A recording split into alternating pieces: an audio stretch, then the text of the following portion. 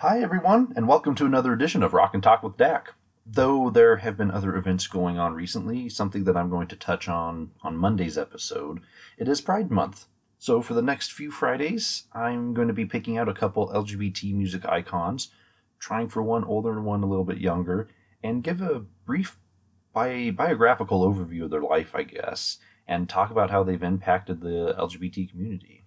There's no real reasoning or science to how I've chosen the duos.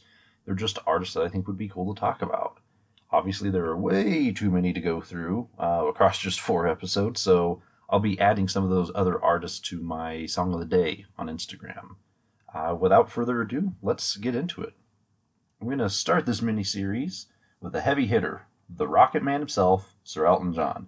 If you're a fan of music at all, you know his work. The titular Rocket Man, Crocodile Rock, Tiny Dancer, The Bitch is Back. The list goes on. Throughout the 70s alone, his most prolific period, I believe, he had 25 top 40, 16 top 10, and 6 number 1 hits. That's quite the body of work for a humble guy from Essex. You may also remember his fashion choices, from $40,000 glasses to a sequin baseball uniform. Elton made a statement every time he was on stage. You may think his outfits may have looked a little too good, and you'd be right. Up until his passing in '97, Gianni Versace actually designed many of Elton's clothes, as well as many other music icons. However, Elton's life wasn't all the glitz and glamour that we see with his uh, outfits. Like many of us, he battled his demons, especially those of cocaine and alcohol abuse, and he actually tried to retire in 1977 after coming out as bisexual the year prior.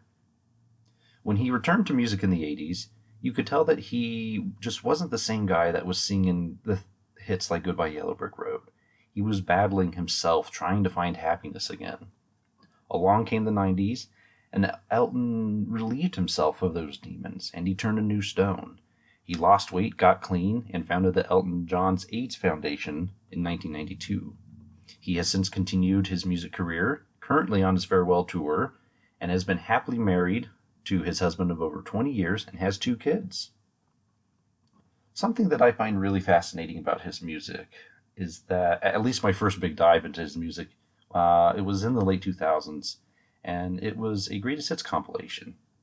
And when I started to actually look at where these songs come from his career, it's like from every single one of his albums. I don't think many of his albums had more than 2 hits.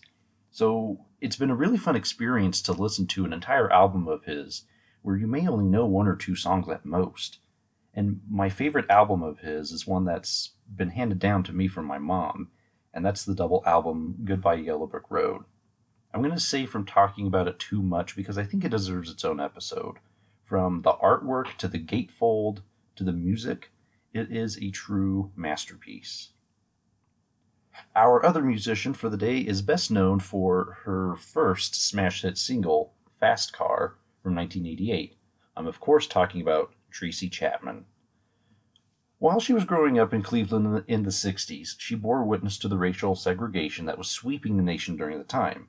She threw herself into her studies to find solitude and escape.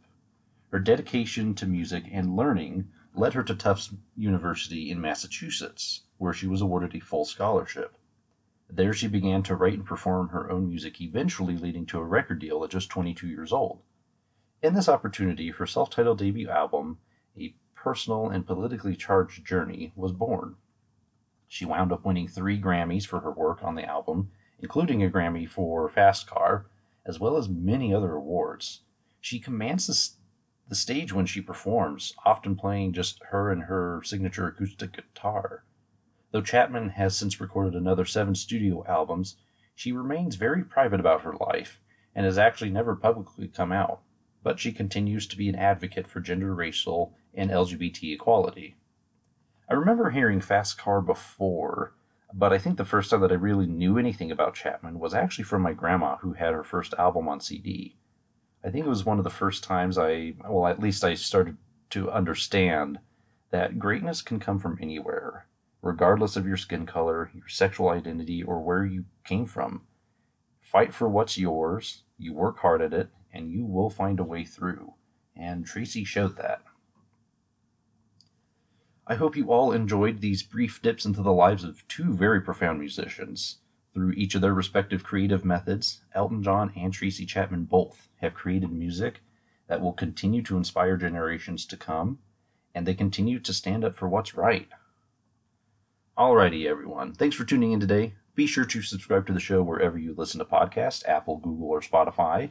If you enjoyed the show, please consider leaving a rating, follow me, or spread the word. It all helps. And a huge thanks to your continued support. Have a great weekend, and tune in next Friday for another edition.